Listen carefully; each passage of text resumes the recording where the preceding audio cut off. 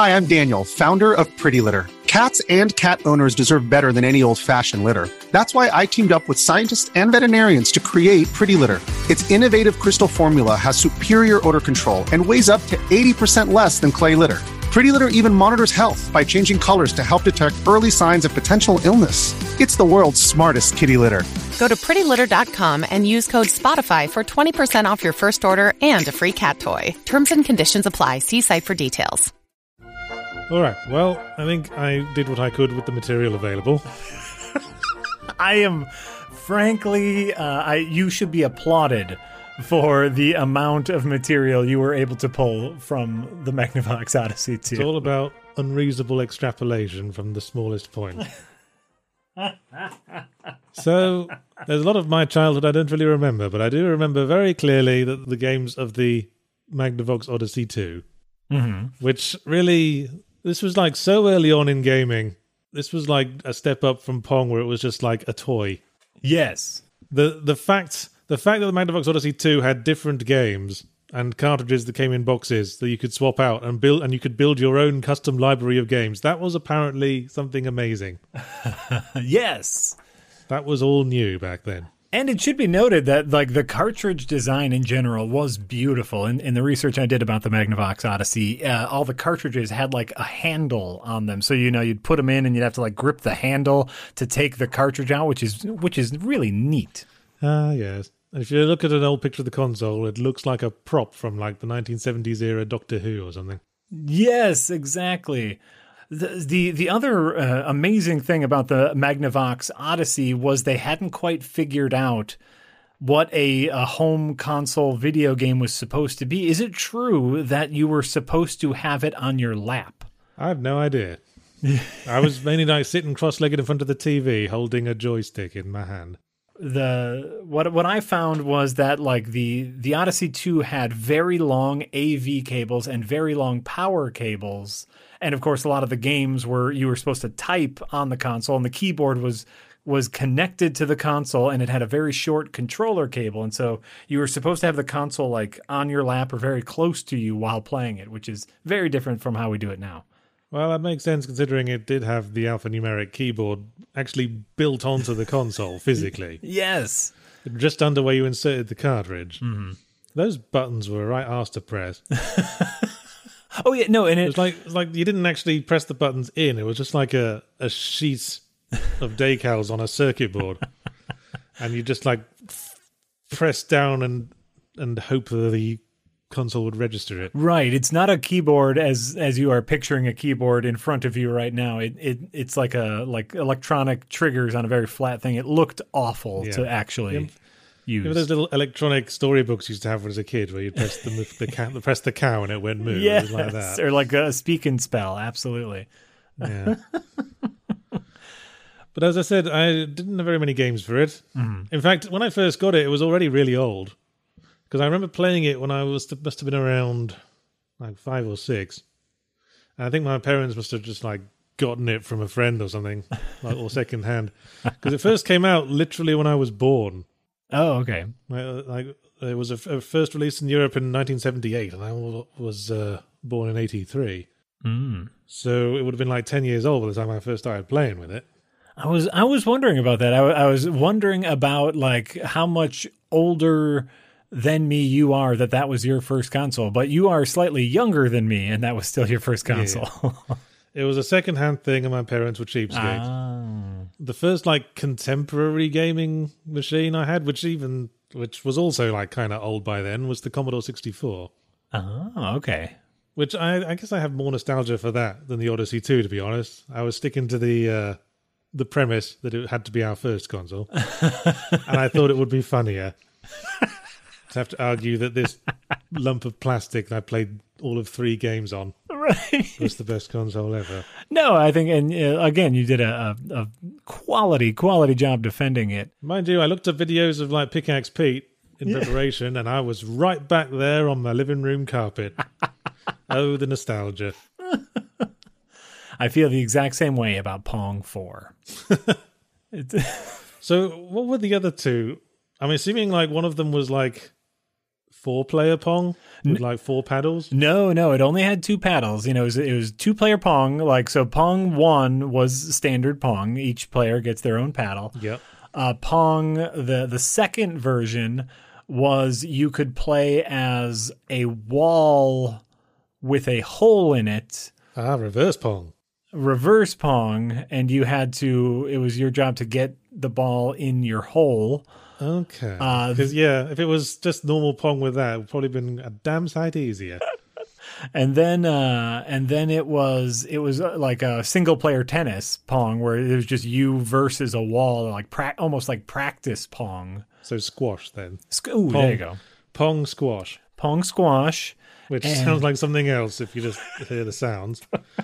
Pong squash. Oh no, my mother-in-law made Pong squash again. I hate the smell that it fills the house with. Oh, I thought it sounded more like a euphemism. Like, oh yeah, me and the missus last night had a little Pong squash. I'm not sure what you're picturing, but let's move on. Fair enough. No, and so when I was younger, I spent a lot of time at my grandparents' house, as they were my closest neighbor. I grew up in farm country, and my only and closest neighbor were my grandparents, and so they had Pong 4. So I spent a lot of time on Pong 4. So what was the 4th kind of Pong again? I'm trying to remember what the 4th version of Pong was. Just 2 walls, no players. I don't remember what the 4th version of Pong was. And this might be my greatest downfall. Oh, someone will know. Right? Maybe the internet knows. That's what I'm Googling Pong 4 console right now. Let's see here. I'm just looking at Pong. Oh, what do you know? Pong had a lawsuit with Magnavox. Oh, yeah.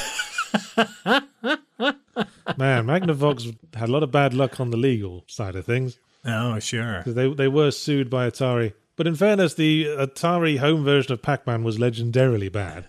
Yes. And Munchkin was actually fun. And it looks like the gameplay was different enough from Pac-Man, but the sheer presentation was nothing but Pac-Man. I mean, in fairness, you're in a maze and you eat pills. And when you eat a power pill, you can eat a ghost. Yeah. And the objective is to eat all the pills. But there wasn't much to work with at the time. I mean, this wasn't like if you bring out a game now and someone copies it off directly, then they've obviously copied you. But there's not much you can do with a screen full of very huge pixels. And like a 4-directional joystick. Ooh, okay. I found Pong. It's Super Pong 4 games. Right. Super Pong 4 games. Atari Pong model C140. Okay, hold on. Atari Pong C-140. What was the 4th game? We must know. I must know.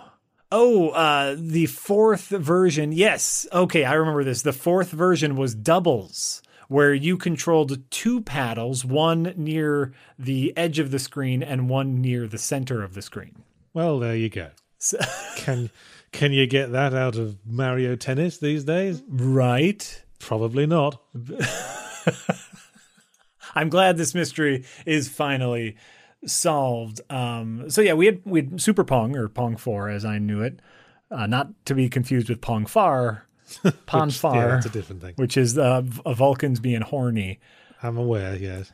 And my older siblings, some of my older siblings did have an original NES, but I very rarely got to play that. So I don't consider that my first console. Well, yeah, that was a bit of a cheat.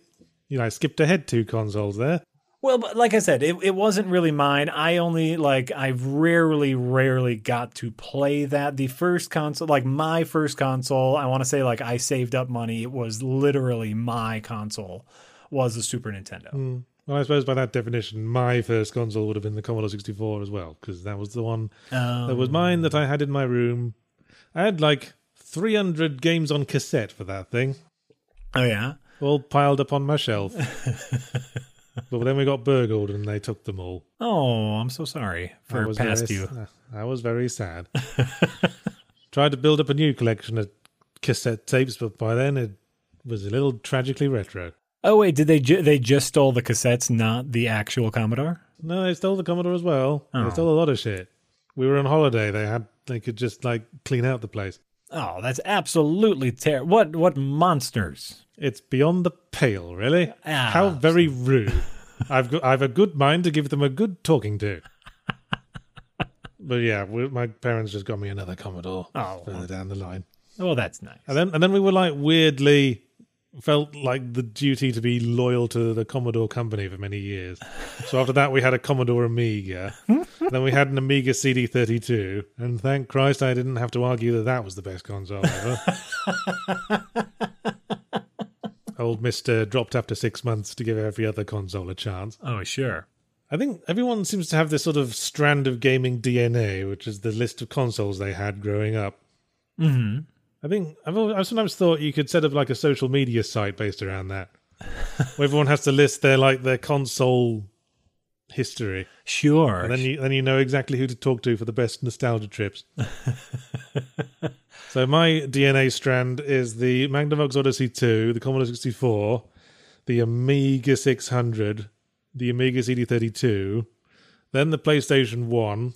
Oh. Then the GameCube. Then the PlayStation 2 a little bit after that. And then from that point on, it's basically every console because it was my job.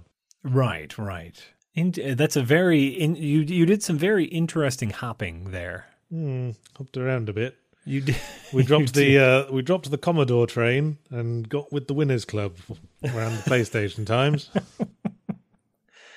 Yeah, no, and I'm trying to think. We went, so I had a Super Nintendo, and then my mom got us all a Sega Saturn.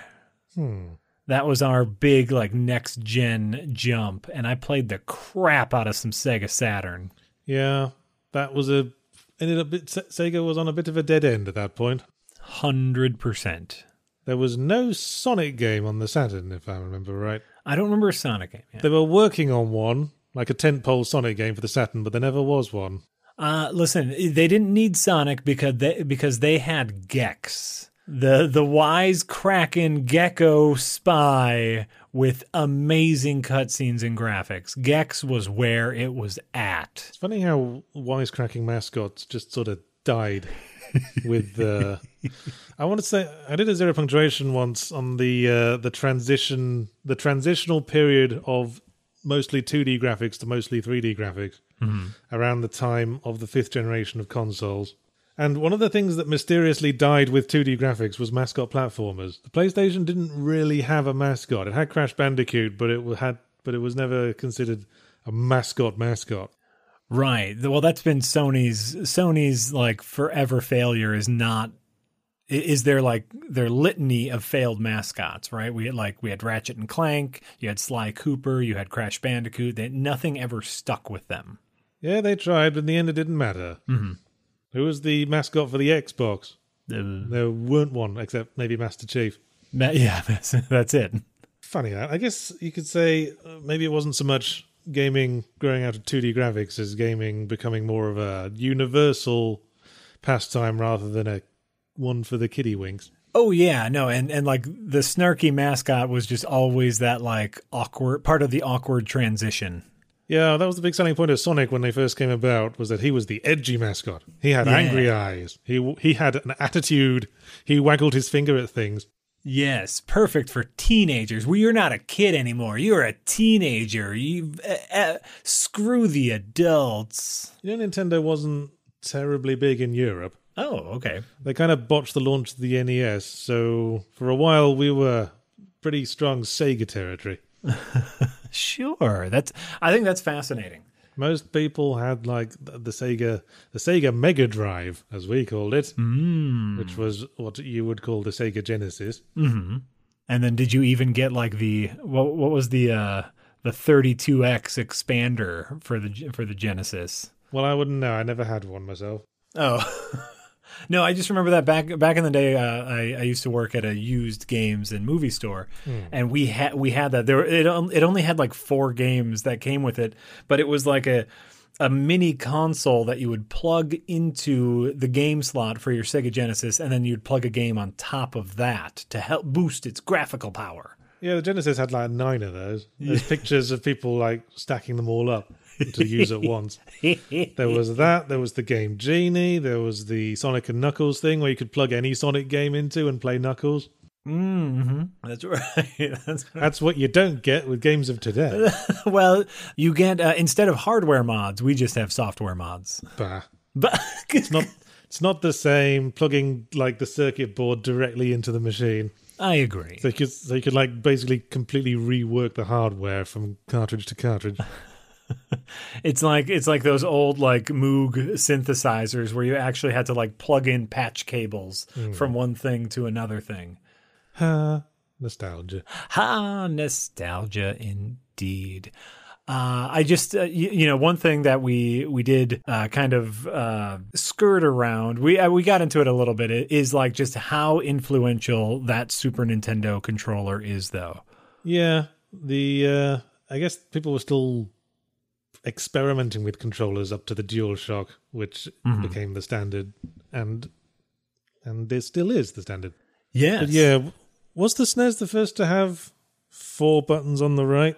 As far as I know, 4 buttons on the right and shoulder buttons. I believe the SNES was the first controller with shoulder buttons and 4 buttons on the right. I mean, because the Genesis controller just had the 3 buttons, didn't it? Right. But it didn't have shoulder buttons. Oh, it had 6 buttons. Is that right? I didn't get the Genesis button. One of them did. But yeah. like the top 3 buttons were just like the turbo versions of A, B, and C, where it just pressed it a million times per second. Oh, wait a minute. Uh-oh. I just remembered the Amiga CD32 controller had 4 buttons on the right. Did it? Oh, boy, that was after the SNES, though, wasn't it? Never mind. Yeah, if you look up the CD32 controller, it's got the 4 buttons, but they're arranged in a square rather than a diamond, which kind of throws me looking at it now. Oh. Well, there were some pretty weird controllers before the DualShock standardized everything. Absolutely. But yeah, the SNES seems to have been on the way there. Do you ever see the Atari Jaguar controller? I'm looking up right now. I just have like a list with pictures of all like controllers, and actually, no, I don't. Oh, there's the Jag. Oh my lord, what is that? It was sort of that they wanted to have a calculator keypad incorporated into it as well, for a reason best known to themselves. That is a bizarre controller. It's got a D-pad, but it's got like a 9-directional D-pad. So if you're going to do that sort of thing, I say go all the way with your Magnavox Odyssey 2 style alphanumeric keyboard. Absolutely. Or not at all. I mean, just having a number pad, I think we're all used to having to press up and down to select the letter you want while entering your name on things like the SNES. Mm-hmm. What possible benefit does just having a number pad add? Right? You know, like more impressive than the Atari Jaguar as far as like actual legacy of controllers go is the Neo Geo CD controller. Oh, give me a sec. Which has like a proto joystick. Oh yeah, just sticking out there. I mean, if you look at the SNK Neo Geo controller, there's a lot of like fighting game enthusiasts prefer the arcade style stick with buttons setup. Yes, so they could just rattle away at like a crazy person. Yeah. These are some, I'm just looking at amazing controllers. Basically. Well, and I suppose like that's just one of those things. Is obviously like, you know, Nintendo had the games, the controller, something that never did come up, but I was ready to bring up as far as Super Nintendo's control is the Super FX chip. The faux 3D movement that you got on the Super Nintendo. Unparalleled. The Mode 7. Is that what it was called? Well, that's what I've heard it called. That style of graphics. Like what Mario Kart used. Yeah. It looked 3D, but was really just, you know, perspective tricks with 2D art. Exactly. Which is how most early 2D worked, I suppose. Right? Looking back at old, like, Wolfenstein and Doom, and it's just, like, cardboard cutouts. Yeah, a lot of that's just really crazy messing around with 2D images. Yeah, which it's fun, but it's like, again, it was a big step forward as far as consoles were concerned. I mean, like, obviously, looking back now, that Star Fox on the Super Nintendo is incredibly dated, but for the time, oh, that was mind-blowing. Well, everything's mind-blowing for the time. Pickaxe Pete was mind-blowing for the time. In terms of, like, legacy, it's hard to say the Odyssey 2 has much at all. People remember it as the knockoff of the Atari 2600, and only people who had them had any kind of nostalgia for it. I don't think you can see any seeds of influence in modern gaming today. You know, one of the most interesting things about the Odyssey was the Odyssey 1, where it actually came with like sheets of paper to stick onto your television screen. That's how they did it. That's how old arcade machines used to do it, just with decals. Yeah, isn't that like, to me, that's beautiful thinking outside the box of like, we just don't have the technology to render these graphics. Okay, we'll ship you a piece of paper, stick it to your TV screen, and we'll supply the glowing lights behind it. Yeah, famously Space Invaders was black and white, but they issued like colored gels that the arcades could put on the screens. Yeah. So that your ship could be orange, and presumably anything else that dropped down that low would become orange. And like, to me, that's fun. That's like a neat stepping stone as far as home consoles are concerned. Obviously, the Odyssey 2 ditched that, but I really like looking back at the history of sidestepping limitations. The Odyssey 2 had a whole 16 colors, a whole 8 of which the sprites could use. Ooh. Smacks of, when you're a kid and you make your own TV out of a cereal box and put it on your head and be the TV announcer. It was a step up from that, really. Exactly, but it's an adorable step. It wasn't exactly part of the tech tree, though, was it? Well, to be fair, a branch that goes nowhere is still part of the tree. I suppose. Little stubby branch with a little maggoty nest in the middle. Right. Oh, you see that branch? It doesn't go anywhere, and it kind of died at the end there, but it's still part of the tree. Yeah, it could still be something you could conceivably put your foot on while climbing up to nicer places. Exactly. All of the mistakes are just part. What was the Nintendo? God damn it, the 3D, the Mode 7. The big I'm thinking like the visor that you put on. Oh, the Virtual Boy. Yes, the Virtual Boy is a stinking, rotting branch, but it's still part of the tree. I think the problem with the Virtual Boy was that the Nintendo corporate sort of latched onto it a bit too much. It was really only ever a sort of casual experiment into the idea of VR gaming, and they were all like, "No, we have to push this," because I think it was like they delayed one of their consoles, so they felt they needed something to like focus on for a bit. Oh, okay, sure. But yeah, for me, a big part of VR is the head tracking, and with the Virtual Boy, you were expected to just prop it up on a table and sit still. Yes. Yeah. Yes, mistakes were made. Definitely. Well, I'm sure there's people with nostalgia for the Virtual Boy. Absolutely. There's people with nostalgia for pretty much everything. You think? I mean, I got nostalgia for Pickaxe Pete, for fuck's sake. And the only reason I brought up Pickaxe Pete is because it's such a fun name to say. I know, right? Pickaxe Pete was great. You're a little man animating. You had to jump over the boulders, but it wasn't like Donkey Kong. Well, it was a bit like Donkey Kong. It was exactly like Donkey Kong, yeah. You had to collect a pickaxe to break rocks and climb to the top of the level to collect a thing, but it wasn't like Donkey Kong. Because after you collected the thing, you had to go into a door. That's completely different. In Donkey Kong, you had to climb up a ladder. You're right. 100% different. Everything's different about that. You're absolutely right. And there was a big monkey. What? And you were chasing after a kidnapped lady, which I didn't think it was ever implied why Pickaxe Pete was doing what he did. I think he was just there for the love of pickaxing and finding keys. Aren't we all just there for the love of pickaxing, though? Well, certainly if we're into Minecraft. Pickaxe Pete. There you go. There's the influence that Magnavox Odyssey 2 had on the future of gaming. That's it. All it needs to do is insert inspiration into one mind. Maybe Notch played Pickaxe Pete when he was a kid, and that inspired him to make Minecraft, and then that would justify the Magnavox Odyssey 2's entire existence. It really would. And hey, I remember it. Maybe I was influenced by it. Ooh. Maybe there's a little kernel of that Magnavox Odyssey 2 style in everything I make. Do you think? It's entirely possible.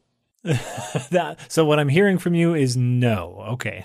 Well, we don't know, do we? These things like drift into your subconscious. Maybe I'm writing something, and because, for whatever reason, I remember playing War of Nerves on the Magnavox Odyssey 2, and I heard that little sound that's made when you win the battle.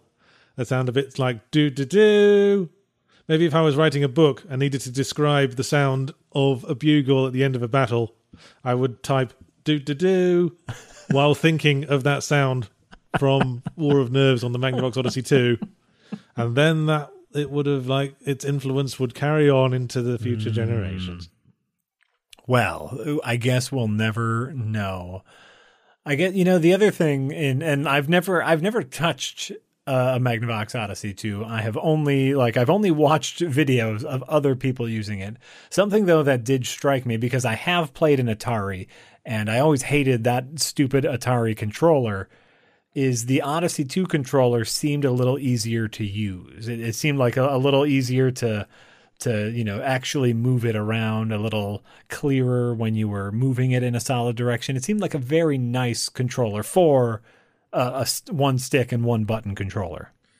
Well, I don't remember having any particular difficulties with it, and I've never used the Atari controller, so I can't really compare. Oh, and I've played a few Atari. It sucks. Okay. Well, the Odyssey 2 controllers had a sort of an industrial lever feel to it. That's nice. Yeah, it was solid. You know when you're pressing it in one direction that it's going in a certain direction. Yes. And it had little notches around the stick to lock it into one direction. Oh, sure, to signify the 8 directions that it could go in. Yes. Yeah. Did the Atari controller do that? No, it did not. It was awful. And I don't even think the Atari had 8 directions. I think it only had 4. And so if you wanted it to go up and to the left, it would choose either up or left. It was just awful. Oh yeah, I'm looking at the Atari controller now. It's just got that little dildo joystick with the rubbery stuff at the bottom. Muddly mush. Hey, I just remembered. I think it was the GameCube controller had analog sticks with the notches going around it. Yes. The C stick. Well, one of the sticks had little notches and going around it to press it into 8 directions. Oh, you know what? Both of them did. So there you go. There's the influence of the Odyssey 2, putting little notches around the joystick. You did it? We found it. We found it, everyone. We found the legacy of the Odyssey 2. The Odyssey 2 influenced, in my opinion, the greatest controller ever made. There. Bet you feel stupid about talking shit about it now. I absolutely do. I unironically love the GameCube controller. I think it is one of my favorite controllers of all time. And yes, now I feel very, very silly. I liked the GameCube controller too. Just it might be because I had the GameCube before I had a PS2. I'm trying. No, it's, you know what, that the button layout was tactile. Yeah, I think that was their intention. They gave them a more organic layout that had more in common with the movements that your thumb is capable of, while gripping the handle. Whereas pretty much every other controller just goes for flat geometry.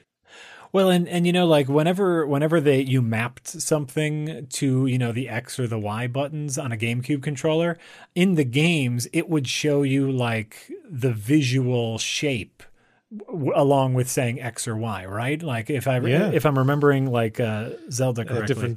Different shapes and different colors. Different shapes and different colors, yeah. You would instantly know. And it's I've been playing a ton of Ghost of Tsushima recently. And, whenever you do those like bamboo strikes and you have to like do the times, I always have to look down at my PS4 controller because I always forget which button is the square and which is the circle and which is the triangle. Yeah, that's the problem with these cool, futuristic looks. Right. It boggles my mind that Nintendo went from the GameCube controller to basically every Nintendo controller since, which have all been straight lines and perfectly centralized buttons. And they tend to have like these rounded but still fairly sharp corners that always dig into my palms and feel sore after a while. They had this, and of course the GameCube did not sell incredibly well. It was a good little machine, but yeah, it didn't sell. But I think if it had sold better, they would have kept with it. Like, do you remember that like beautiful curve that each of the shoulder buttons had? That just like your finger just nestled into those shoulder buttons. More than the curve, it was the tactile click when you push it all the way in, which many games used as a mechanic. That's right, because you could half press and full press. Yeah, Mario Sunshine used to, when you squirted the water, you could half press to move and squirt at the same time. That's right. Oh, listen, the GameCube controller is the greatest controller to ever exist. Everything else is a pale imitation. You can get a Switch Pro controller modeled on the GameCube controller, and I think I'm going to do that because my current Pro controller's got some pretty serious stick drift. Wait, can you? This is a real thing? I've seen them. Oh, because like I know I have the USB adapter if you want to plug in an old GameCube controller to your PC, which I have. The only problem is, it doesn't have all of the buttons as a modern controller would have. Now, looking at it right now, you can get an official wireless GameCube-style controller for the Nintendo Switch. And according to the Amazon page, it's the preferred gamepad for Super Smash Bros. Well, yes. Well, obviously, yeah. But if you can get it for the Switch, that means it would also work on the PC. Ooh. Right? Because Switch controllers do. Do they? Yes. Well, I suppose you can then. Oh, man. Okay, I know what I'm buying today. This whole podcast has been worth it to discover that they make GameCube-style controllers. Yes, I guess we're both going to be buying a GameCube-style Switch controller at some point in the future. Hey, listeners, why don't you all buy GameCube-style Switch controllers and then we could all be in a club? It's true. I think there is a hot debate as far as like which controller is the best controller, and obviously like everyone has kind of muddled together into this like quasi Xbox PlayStation style controller, but the GameCube is the true king. Well, when you get right down to it, the GameCube controller is still influenced by the DualShock. It's got the same number of buttons in roughly the same position. Mm-hmm. It's just the tactile positioning that counts. That's true. That's true. But they do it very well. All because of the Magnavox Odyssey and their little notches on their joystick. Thanks, Magnavox, who are now part of the Philips company, I believe. They're still around, but they're part of the Philips parent company, apparently. Sure. And they just make the standard consumer electronics, DVD players and shit. But there's still one person just in the back going, I got this idea for a new game console. Yes, we're gonna bring it back. We'll call it the Odyssey 5 million. Ooh. No, stick with the ancient Greek references. Call it the Odyssey Argo or something. Ooh, the Magnavox Iliad. Ooh. Yeah, no one will get that. No, that'd be it. They respond to names like Xbox. It's the Xbox. It's a box that plays games and it's got the letter X on it. It's got an X. That means that's better because X is like the coolest letter. I think is better there, friend, is I got this here station and it plays games. No, that's a stupid name. No, it's my games station. That doesn't have any X's in it at all. And that's true. It does not have any X's in it. So Xbox Series X has 3 X's in it. Oh, tarnation. The 3 X's like what they make in the pornography films. I like that. Yes, and it's also a winning tic-tac-toe play. I didn't even think about that tic-tac-toe game. You got it. Oh, I guess there's an O in between the first and the second X, so I guess not. Oh, Cat's game. It's Cat's game. That means no one wins. I'd like to stop this riff now. Well, I think we'll wrap things up then. This was an extremely pointless, nostalgia-fueled podcast. I think, one, quality way to stop a riff. Two, I think at the end of the day, Magnavox versus Super Nintendo, we can all agree that the GameCube has the best controller. There you go. That's the lesson we've learned from this podcast. Well, great. Hey, everyone, thanks for listening to this, the podcast that comes after Slightly Civil War. Remember, because we didn't talk about it very much, that this episode was about our first gaming consoles, the Magnavox Odyssey 2 versus the Super Nintendo, and you can watch that episode over on escapistmagazine.com. All right. And I was Yahtzee Croshaw. And I was Jack Packard. That's it from us. See you next time. Bye. Bye.